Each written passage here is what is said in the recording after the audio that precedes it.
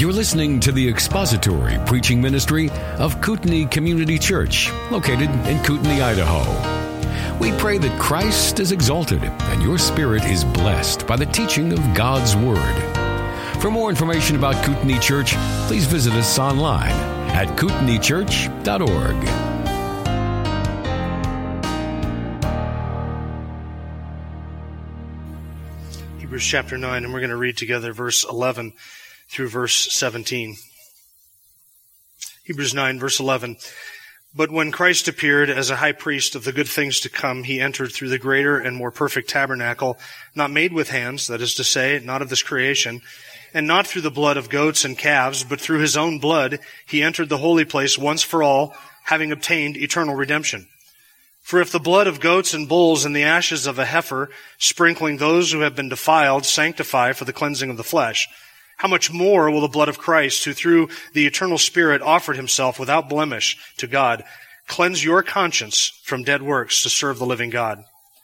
For this reason, he is the mediator of a new covenant, so that since a death has taken place for the redemption of the transgressions that were committed under the first covenant, those who have been called may receive the promise of the eternal inheritance. For where a covenant is, there must of necessity be the death of the one who made it. For a covenant is valid only when men are dead, for it is never in force while the one who made it lives. Let's pray together. Our Lord, our worship has been sweet and our fellowship refreshing. We're so grateful that we can be here in this place and to enjoy the worship of our great God for all that he has done. And our minds have reflected upon the intercessory work of the Lord Jesus Christ on our behalf. And now this passage deals again with the salvation that is provided in Jesus Christ. And so we pray that you would open our eyes and our hearts to understand what is written here and to apply what is written here, that you, by your grace, would encourage us, exhort us, transform us, and mold us and shape us into the image of Jesus Christ, your Son. We know that you will do this through your truth. Your word is truth, and we thank you for that sanctifying work and your sanctifying power. Accomplish your purposes in our hearts today, we pray. In Jesus' name, amen. Several years ago, when we were running our Awana ministry over at the old church building, one thing that we would occasionally do, and it would be 2, 3, 4 times a year or so, is we would have an Ask the Pastor night. So we would get together with the 4th to 6th graders, the TNT Club, Truth. Well, it's not Truth and Territory. It's something different. What is it? Truth and Training. That's right. Trust me, I know what I'm talking about. We get together with the Truth and Training kids, the 4th and 6th grade age group, and they would ask questions, and then I would answer them. Somebody else would take over games because I ran games at the time. And after those Q&A sessions, Dave and I would always marvel at the depth and profundity of the questions that some of those kids were asking. For 4th to 6th graders, they would ask questions that were just, you could tell that they were thoughtful, they were considerate, they were really considering some deep theological issues. And there were questions that would come up sometimes every week, sometimes there were questions that would come up every few weeks. The devil always got his due during question and answer time, because one kid would always, is that mine? Sorry, that's mine.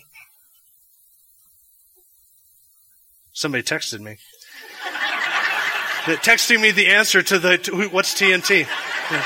Thank you. Whoever that was, thank you. Appreciate that. Okay. So, the devil would always get his due. Somebody would always ask a question about why God created the devil if he knew the devil was going to fall. Or they would ask, how did the devil fall? If God created him perfect, how was there sin found in the devil? When did the devil fall? What influence or effect does the devil have on us? Tons of questions about the devil. Sometimes there would be a whole night where just all we talked about was the devil. And always at the end of that, try and swing it around into a gospel presentation for the kids. But there was another question that always seemed to come up, because this introduction is really not about the devil. There was always a question that would seem to come up at least every year. And they would ask this question: how were people saved before Jesus came to earth? That was always a good question. The kids would ask it in a number of ways. Sometimes they would say, were there Christians before Jesus came?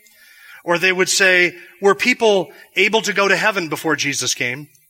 Or how were people forgiven for their sins before Jesus came and offered a sacrifice on the cross? At least once a year, that question would be asked in some form or another. It's not a silly question. It's not a stupid question. It's actually a question that demonstrates a profound understanding of the nature of the death of Christ. because the kids have to be thinking in their minds that the animal sacrifices that were offered by Abraham and Isaac and Jacob and David and Noah and others, that those animal sacrifices could not have paid the price for sin. And so when Jesus came and offered the sacrifice that saves us, if his sacrifice saves us, on what basis were the Old Testament saints saved? And that's a question that comes up not just in Truth and Training, I wanted to say it again, in Truth and Training Club, but it's a question that has come up in adult Q&As that I have done as well. It is a good question, and it is one that our text today actually answers. You and I are not the first ones to ask this question. We're not the first ones to wonder about this. You know who the first Christians to wonder about this were? The first Christians. Yeah, because if you came out of the first Christians were Jews. And they were used to going to the temple and offering their sacrifice and the priest interceding for them. They would offer the animal sacrifice. They would be there for Yom Kippur, and they would see the priest go into the tabernacle, and he would go behind the veil, and they knew what went on behind the veil, and the animal sacrifices were offered, and they would come back. And now those first century Christians have come out of that Judaism, and they've turned their back on and abandoned all of the sacrifices of the tabernacle and that priesthood, and now they have come to Christ. And so they would be asking the same question that you and I would ask. How is it then that all of those people who lived for 1,500 years under that old covenant, who offered the animal sacrifices, on what basis were they saved, if indeed the blood of bulls and goats cannot take away sin? If the blood of bulls and goats cannot take away sin, what about those who offered the blood of bulls and goats? Were they saved? And if they were saved, on what basis were they saved? That's a good question.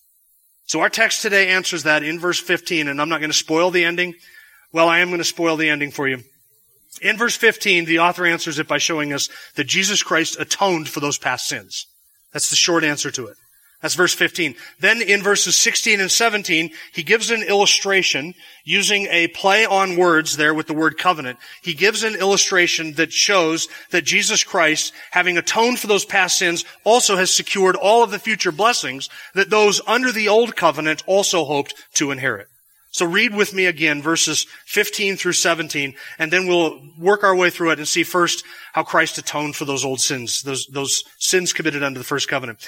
For this reason, he is the mediator of a new covenant, so that since a death has taken place for the redemption of the transgressions that were committed under the first covenant, those who have been called may receive the promise of the eternal inheritance. Christ atoned for those Old Testament sins, those Old Covenant sins.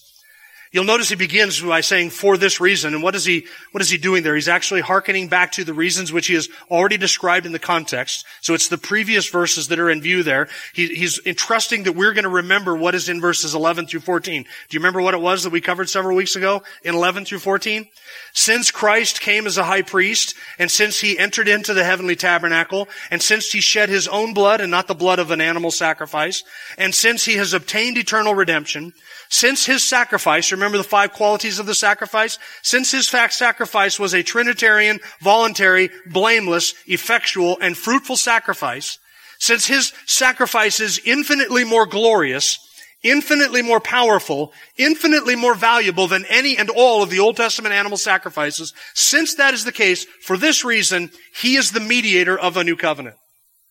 It is because of all of the value of his sacrifice and what he has done and how different he is from all the sacrifices under the old covenant. For that reason, he is the mediator of a new covenant, so that he might take the value of that sacrifice and apply it to the transgressions committed under the old covenant. That's the idea. Because of the value of who he is, in his doing and in his dying, his sacrifice is able to atone not just for the sins of all who are here, but also all who have ever lived who will trust in that sacrifice. It is that valuable. So it becomes then a retroactive sacrifice. And I would just remind you of the meaning of the word mediator. A mediator, it's been a while since we talked about this. A mediator was one who stood between two parties who were entering into an agreement. And the role of the mediator was to secure the promises and the fulfillment of that covenant or that agreement between the two parties. And the mediator stood between that. He mediated the terms of the covenant and made sure that each person on each side of that agreement would fulfill the terms of that covenant. That's what a mediator did.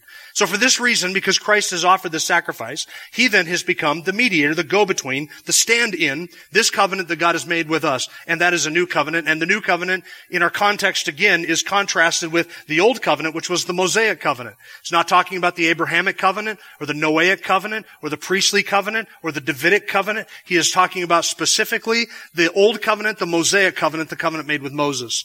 That covenant, which was described and explained in Genesis, Exodus, Leviticus, Numbers, and Deuteronomy, the Pentateuch, that book of the law, the Old Testament, moral law, the civil law, the ceremonial law, all of the elements of that, those things constituted the old covenant. The tabernacle, the priesthood, the animal sacrifices, and all of the ceremonies that went on with the religious worship of the nation of Israel, that constituted the old covenant. All of that has been abrogated. It has become obsolete. It is set aside because of what God has done for us in Christ in the new covenant. And so that sacrifice then of Christ, on the basis of that, he has become the go-between of this new covenant. And the blessings, the salvation blessings, we enjoy today, even though we look forward to the future blessings that will come even still. And he has become the mediator of this new covenant so that since a death, his death, has taken place, verse 15, for the redemption of the transgressions that were committed under the first covenant. And before I explain what that means, I want you to see how it is that our entire context serves to raise this very issue of what happened with the Old Testament saints. That is why he addresses it here. This is the exact place where we would expect somebody to address this question. How then were Old Testament saints saved? Because in the context, since the end of chapter 6, all of chapter 7, and all of chapter 8, and now all the way through chapter 9 up to this point, he has been making this argument that the old covenant was inferior. In fact, you remember he used the word useless at one point. Why was it useless? It wasn't useless in doing what it was intended to do. What it was intended to do, it did very well. It fulfilled that purpose, which it was a schoolmaster to bring us to Christ. It showed our need for a Savior. It illustrated the salvation that was to come. All of those things it was intended to do, it did that well. But in terms of our salvation, that agreement made with Moses and Israel, with the animal sacrifices and the atonements and the tabernacle and the priesthood, it was useless to save us. It could not make perfect the worshiper. Do you remember that? It was inadequate. It was powerless to save because the blood of bulls and goats cannot take away sins. And so he has made that contrast, and he has been contrasting the old covenant with the new covenant. And he has said quite explicitly that all of the priests who oversaw that sacrificial system, all of those priests continued to die. And they died and they stopped interceding. And they would offer not a powerful sacrifice, but a sacrifice that had to be repeated, sometimes day after day, sometimes year after year. Those sacrifices continued to go on. And they had this ministry that they performed in the tabernacle. Daily they went in to perform all of these functions in the tabernacle. And so this was a never-ending worship, a never-ending sacrifice that was going on in the nation of Israel. It was inadequate and powerless to save the sinner. And so he has made the argument that all of those things were merely symbols. Christ has entered into the real tabernacle, the one in heaven, not one made with hands, not a transitory one, not a temporary one, not a temporal one that is destined to pass away. But he has entered into the true tabernacle in heaven. So he has, without disparaging any of it, he has simply shown that all of those things were inadequate to the task of making perfect the worshiper, of drawing us near to God and actually providing salvation for our sins. It could not cleanse the conscience. It could not make us perfect before God. It could not declare us righteous. It could not remove guilt. It could not forgive sins. It could not perfect us, and it could not gain us access to God. Because even after those sacrifices were made, the veil between the presence of God and the people still stood. A constant reminder that though the sacrifice was made, there was no access to God. Because those sacrifices could not bring us near to God. They could not perfect us. So that's the case he's been making for chapters. Doesn't that just quite naturally raise the question? What about those who made those sacrifices? See how that comes up? What about those who made those sacrifices? For 1,500 years, our forefathers made these sacrifices, beginning in the wilderness. Year after year, Yom Kippur, the Day of Atonement. Day after day, morning sacrifices. Day after day, evening sacrifices. Passover after Passover after Passover for 1,500 years. What then did those sacrifices do? How could those men be declared righteous if those sacrifices could not merit them righteousness? See, it's really this simple. If the animal sacrifices could pay the price for sin, then the death of Christ was unnecessary. If the animal sacrifices could pay the price for sin, if they could remove guilt and make one righteous, then the death of Christ was unnecessary. There was no need for Christ to die because we would have just continued to offer animal sacrifices if indeed animal sacrifices could take away sin.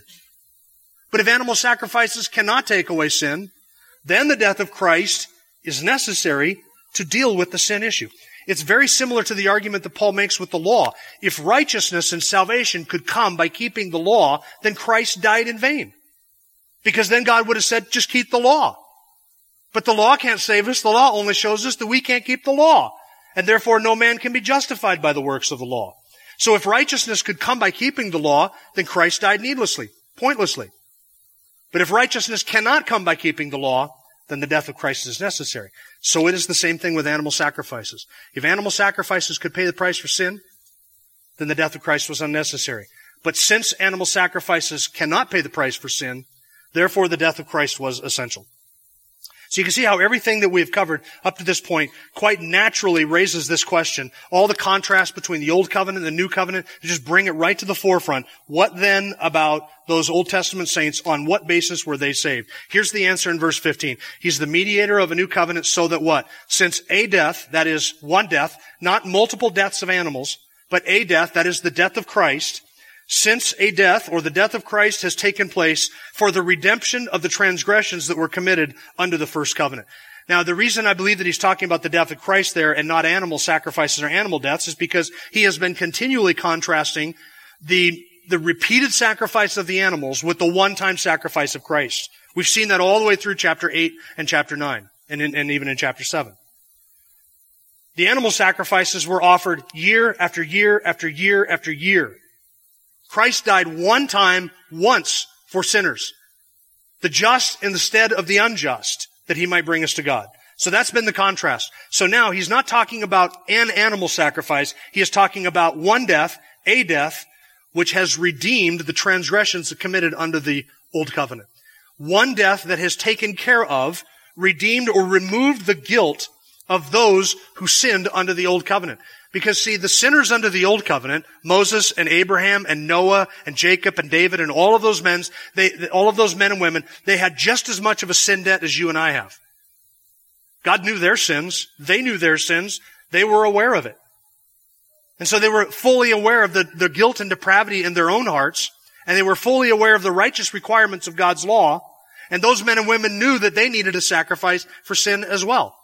And God could not just simply overlook in the sense of not dealing with the justice of Old Covenant, Old Testament sinners. He couldn't just say, well, you guys didn't know as much back then, so I'm going to wipe your slate clean on the basis of nothing at all. And I'm just going to impute righteousness to everybody who believes from the point of the sacrifice of Christ forward. Because there's a sin debt under the Old Covenant that needed to be taken care of. And if God were to simply ignore it, he would not be just. Because every violation of God's law must be punished. It is either punished in Christ, who died as a substitute for sinners, or it is punished on the head of the impenitent and rebellious sinner in eternal hell. Those are the two options. But every sin will be punished. Every last transgression, every last iniquity, every sin will be punished. So God's not going to simply just wipe away all the Old Testament sins on the basis of, wow, do we have any more distractions today? We're not just going to wipe away the Old Testament sins on the basis of nothing at all. Justice has to be done. A payment has to be reckoned to that so that those sins can be forgiven. So that righteousness can be imputed to them, so that their guilt can be removed and they can enter into their eternal inheritance as well. On what basis did that happen? Since a death, verse 15, has taken place for the redemption of the transgressions committed under the first covenant, those Old Testament saints who have been called, they may receive the promise of their eternal inheritance. So the death of Christ then is a retroactive sacrifice. A retroactive sacrifice. And this is pictured somewhat in Yom Kippur, the Day of Atonement. When that priest, we've talked about it in recent weeks quite thoroughly. When that priest would go into the tabernacle and apply the blood at the horns of the altar of incense, and then step behind the veil and apply the blood there on the mercy seat, and then come back out, do another sacrifice, and then with the scapegoat and all of that, fast forwarding through a whole bunch of stuff. On that Yom Kippur Day of Atonement, that was prescribed to pay for or to symbolize the payment for not future sins, but past sins. So Yom Kippur always looked backwards to sins previously committed as a payment for that. So in the sacrifice of Christ, in Him coming into the tabernacle of God and applying, as it were, in a metaphorical or symbolic sense, the merits of His blood to those whom He has redeemed, that sacrifice is both forward-looking and retroactive-looking. The death of Christ atoned or paid the price for all of those Old Testament saints. So they looked forward to the sacrifice that would pay the debt for their sin. We look backwards to the sacrifice that has paid the debt for our sin. They knew and had to know coming in that offering that animal sacrifice was not going to save them. They knew that. Why? Because they knew that next year they would have to do the same thing all over again. So they could have no confidence that that animal sacrifice was going to totally take away their sin and remove their guilt, and they were therefore righteous on the basis of offering the blood of an innocent lamb or a goat. They had to know that because they knew that next year they would be doing the same thing again. They could have no consciousness, no awareness that their sins are removed, that their guilt is taken away on the basis of an animal sacrifice. So they looked forward to God who would declare them righteous and forgive their sins on the basis of a sacrifice that was to come later. We look backward to that sacrifice, and we praise God, and we are saved on the basis of the exact same payment for sin. So that God in Christ paid for the sins of all who believe. He laid on Him the iniquity and the wrath and the punishment and the payment of all the sins, every last one of them, past, present, and future, of all who believe. And He bore it all. That's a glorious sacrifice. That is a magnificent payment. I've used the illustration for Old Testament saints, and I think this is a helpful one, and I'm going to give it to you again. I used this, I think I looked it up back in November.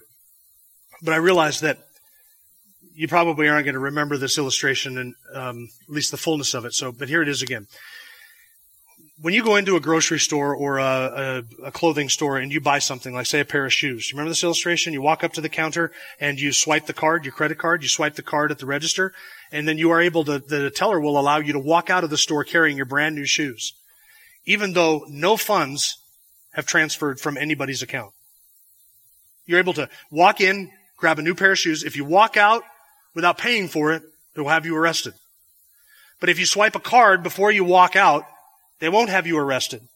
Even though in the act of swiping a card, no actual funds have transferred at all. A credit card I'm talking about, not a debit card. And I know you're thinking, well, what about a debit card? Okay, just follow me with the illustration. No, every illustration limps to some degree, okay? So you swipe the credit card, you take out your Visa, which is everywhere you need to be, and you swipe that, and then you're able to walk out of the store. No funds have been transferred. No funds have moved from your bank account to their bank account. Because you walk out of that store with a brand new pair of shoes, and your bank account reads the same as when you walked into that store. And there's still as much cash in your wallet as when you walked into that store. No funds have been transferred. But what has happened? Why is the teller able to let you leave the store with a brand new pair of shoes, even though they have received no funds for it, and you have provided no funds for it? Why is the teller able to do that? Because a third party, Visa, has promised, or MasterCard or American Express, whoever you use, has promised that payment will be made for those shoes. That payment comes at a future time. You're able to walk out of there with new shoes, knowing that the payment has been secured by a third party. The Lord Jesus Christ is the third party who has secured the redemption of the Old Testament saints. God was able to look at David and declare him righteous in spite of his sinful state, and not impute to David all of David's sin, and in fact to declare David righteous in His sight, not on the basis that any sacrifice had yet been made to pay for David's sin, but on the basis that a future sacrifice must certainly be made, which would definitely pay for David's sin. And not just David, but Moses and Jacob and Abraham and all the Old Testament saints who looked to God. Abraham believed God and it was credited to him as righteousness. How could Abraham be made righteous in the sight of God? Was it Abraham's righteousness that he was credited with? No. It was the righteousness of the one who would make a sacrifice 3,000 years after Abraham lived that was credited to Abraham. Abraham was credited the righteousness, the blameless righteousness of Jesus Christ on the basis that in the future, his sins would be forgiven. His sins would be paid for, His sins were forgiven then on the basis that in the future they would actually be paid for. Because in the mind and purposes of God, there was no possible way that Jesus Christ would not give his life as a ransom for many. No possible way. As Dave mentioned last week in his message, where he was stealing all the thunder for this message from 1 Peter, that God has predestined it, he has pre-purposed it, he has predetermined it, he has preordained all things that come to pass. And so there is no conceivable way that God could be shown to be unjust by declaring Abraham a righteous man, even in spite of his sin, because God, in his plan and purposes, knew for certain that his son would die to atone for the sins of Abraham. So Abraham could be credited righteousness, and David could be credited righteousness, because they share the same righteousness that you and I enjoy by faith. And salvation has always been on the basis of faith, never on the basis of law, for by the works of the law no man is justified in his sight. So the sacrifice of Christ is a retroactive one. How is it that Old Testament saints were saved? Because in the plans and purposes of God, that payment was determined and certain and made even before the foundation of the world. He knew that in the unfolding of time, it was not possible that Christ would not offer his life as a ransom for many. And so on the basis of that one sacrifice, because a death has taken place for the redemption of those transgressions committed under the old covenant, they can receive the same eternal inheritance that you and I receive, the same salvation.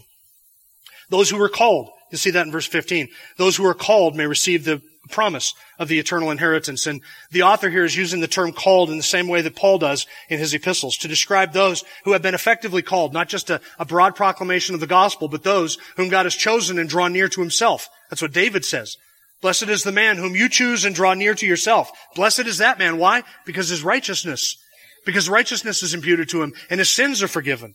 It's that sense of being called, drawn to the Son. Those under the Old Testament were also called and elect and chosen and drawn to God and granted the gift of repentance and faith. And they were saved and declared righteous and forgiven of their sins, and their guilt was removed, not on the basis of animal sacrifices, but on the basis of that one death that redeemed the transgressions committed under the first covenant. And on the basis of that, they have received an eternal inheritance. So Christ bore our sins, and he bore David's sins. He took away our iniquities, and he took away Abraham's iniquities. Those Old Testament saints looked forward to that sacrifice. We look backward to that sacrifice, but we all look to the exact same sacrifice. And we all are saved on the exact same basis, by faith. And we all are imputed the exact same righteousness, the righteousness of Christ. And we are all forgiven because of the exact same sacrifice, his atoning death on the cross. So glorious was his sacrifice. This is the argument the author is making. So magnificent and glorious and powerful and infinite in value was that sacrifice, that one death has redeemed the transgressions committed under the old covenant. All those Old Testament saints were saved by the death of Christ in the same way that all of us New Testament saints are saved by the death of Christ. Those of us who are on this side of the cross. Because that sacrifice was what it was, they were saved as well as we are saved. They weren't saved on a different basis, and it was always and is by faith. See, the Old Testament saints were saved by faith. Doesn't the subject of faith come up a little later in Hebrews? Can you think of a place where that's mentioned once or twice? What do you think the author is getting at? What is he describing? He knows where he's going with this argument in this book. Right? They're redeemed. Their sins are covered. They're imputed righteousness, and they are forgiven on the basis of what? That one death. And so later on, he's going to answer this question, then how were they saved? The answer is the same way that we are saved, by faith. Abraham believed God. It was credited to him as righteousness. David believed God. Gideon believed God. Rahab believed God. They were credited with righteousness on the basis of Christ in the same way that you and I are. They believed what God said, and he credited to them as righteousness. Now the mention of death here and the mention of an inheritance at the end of verse 15 kind of transitions us into the illustration that occupies verses 16 and 17. Read these two verses with me again. For where a covenant is, there must of necessity be the death of the one who made it. For a covenant is valid only when men are dead. It's never enforced while the one who made it lives. The meaning of this is debated a little bit by commentators. If you read through commentaries, there's a couple of different ways of understanding this passage. There are at least two of them, and for the sake of time and for the sake of clarity, and since which interpretation of these two verses you take really doesn't affect the meaning of the entire passage, I'm just going to give you what I think it means. It all hinges upon the meaning of that word covenant that you see in verse 16. For where a covenant is, and of course he talks about the new covenant in verse 15, the first covenant in verse 15, then he mentions covenant in verse 16, he mentions covenant in verse 17. There's a little bit of a wordplay going on here, and I think once I sort of unpack the wordplay, you'll see what it is that's being described here. Notice the mention of death in verses 15 and 16 and 17. You'll notice the mention of inheritance in verse 15. This clues us in that the meaning of the word covenant, the meaning for the word covenant that he has in mind in verses 16 and 17 is slightly different than the meaning of the word covenant that he has in mind in verse 15. So he's using a wordplay. And here's the wordplay. It doesn't come out very well in English, but it does come out very well in Greek. The word for covenant in the New Testament is diatheke, and it has a couple of different meanings. It can mean a covenant like we mean when we describe God's covenant with Abraham, or God's covenant, his agreement with David, or Noah, or the covenant that he made with the nation of Israel under the terms of the Old Covenant, the Mosaic Covenant. It can refer to that. But it also had the word, and it was a common usage of the word, to translate it as will or testament. Now see, we're familiar with the idea of a last will or testament. And that's what the word diatheke was used of that as well. So it kind of had two meanings, and the meaning would be dependent upon the context. So whether you were describing an agreement that God made with a nation or a person, as in the Old Testament, the idea of a covenant, or the idea of a will or testament, it was the same word that would be used for both of those. In English, we hardly can appreciate this because we separate out those ideas, right? When I die, my children are not going to giddily read the covenant that I have made, but they will read my last will and testament. But it's the same word in Greek that is used in that way. So that's the wordplay that he's using here. In verse 16 and 17, he's not speaking of a covenant in the sense of the Abrahamic or Mosaic or the Noahic covenant. He is describing instead a will or testament. In fact, that's how the ESV, the English Standard Version, and the NIV follows this tradition as well, translates that word. So the ESV reads this way: for where a will is involved, the death of the one who made it must be established. For a will takes effect only at death, since it is not in force as long as the one who made it is alive. Now, can you see what he's saying? You say, maybe not. Well, let me illustrate it for you. When does a will take effect? When does a will become legally actionable? While the person who made it is living, or when the person dies? And now some of you are thinking, well, Jim, I have a living will. And so the terms of it, okay, I'm not talking about that.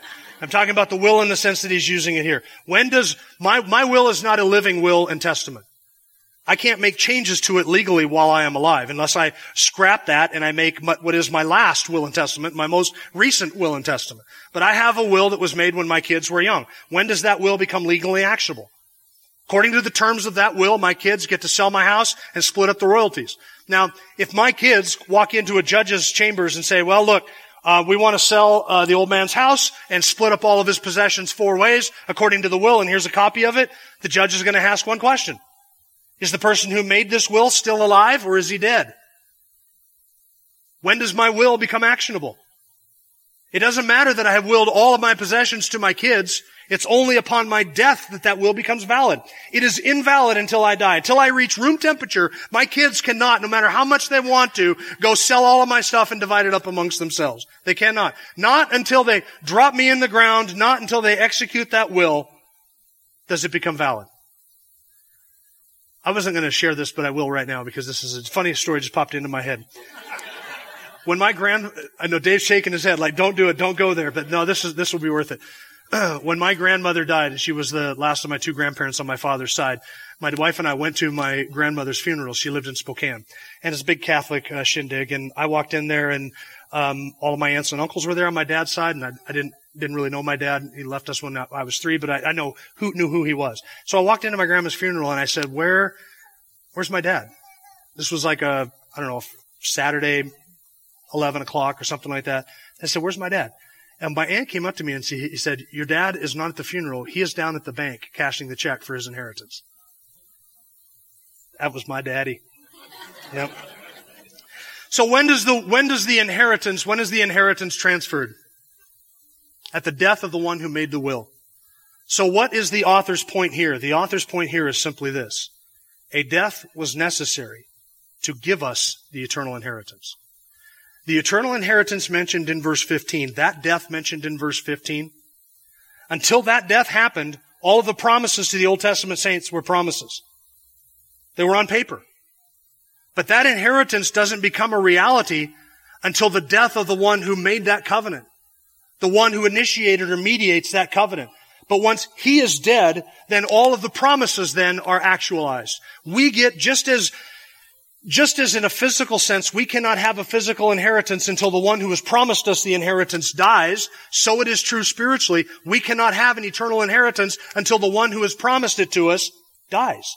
That death has taken place for the redemption of all the transgressions under the old covenant, as well as all of our transgressions, so that why? So that we may receive the eternal inheritance. That which God has promised to us under the Abrahamic covenant, under the Noahic covenant, under the priestly covenant, in the new covenant, all of those blessings are ours. That entire future inheritance. Presently we enjoy the forgiveness of sins and the removal of guilt and sanctifying grace, but in the future we will receive resurrection bodies and a new heavens and a new earth and an inheritance that, in the words of Peter, is imperishable and undefiled and will not fade away. Reserved in heaven for us who are kept by the power of God, Peter says. 1 Peter chapter 1, verses 3 through 5.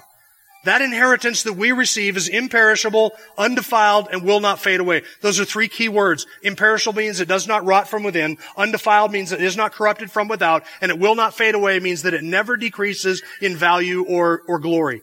That is our inheritance. And so, Christian, here is my challenge to you. Fix your mind on this thing, this truth, that you have an eternal inheritance that has been secured for you by the death of Christ. An eternal inheritance. This world is not your world. This land is not your land. This country, it's not your country. This is not your home. And if you feel at home here, something is wrong. If you don't feel at home here, something is right. That's the way it should be. You ought to be able to look at all the chaos going on around us and say, this is not my home, and the more I live here, the less at home I feel. That is exactly how it should be. That is exactly how God has intended it. Because this is not your inheritance. We have an inheritance that 10,000 or 100,000 years from now, it will be no less glorious than it is right now. Because it cannot fade away. And it cannot be corrupted. It will not rot. 100 years from now, we're not going to say, well, we spent up all of the inheritance God gave us. No, what He has promised, the land, the kingdom, a king, eternal glory, eternal bodies, freedom from sin, the glory of His presence, the blessing and the pleasures that are at His right hand forevermore, all of those things, they are ours for all of eternity. They will never end. They will never cease. They will never diminish in value. It's all ours. This kingdom is not ours. The age to come is ours. And the glory of that, the reality of that, is realer than any of us can possibly imagine. It is more certain than your next heartbeat or breath, and it is realer than anything you have ever experienced, though you have not seized it yet. But the one who has promised it to you has died, and therefore that inheritance is safe and secure. Psalm 37, verse 18. Memorize this verse. Psalm 37, 18. The Lord knows the days of the blameless, and their inheritance is forever. The Lord knows the days of the blameless, and their inheritance is forever. Thank you for listening to the latest podcast from Kootenai Church.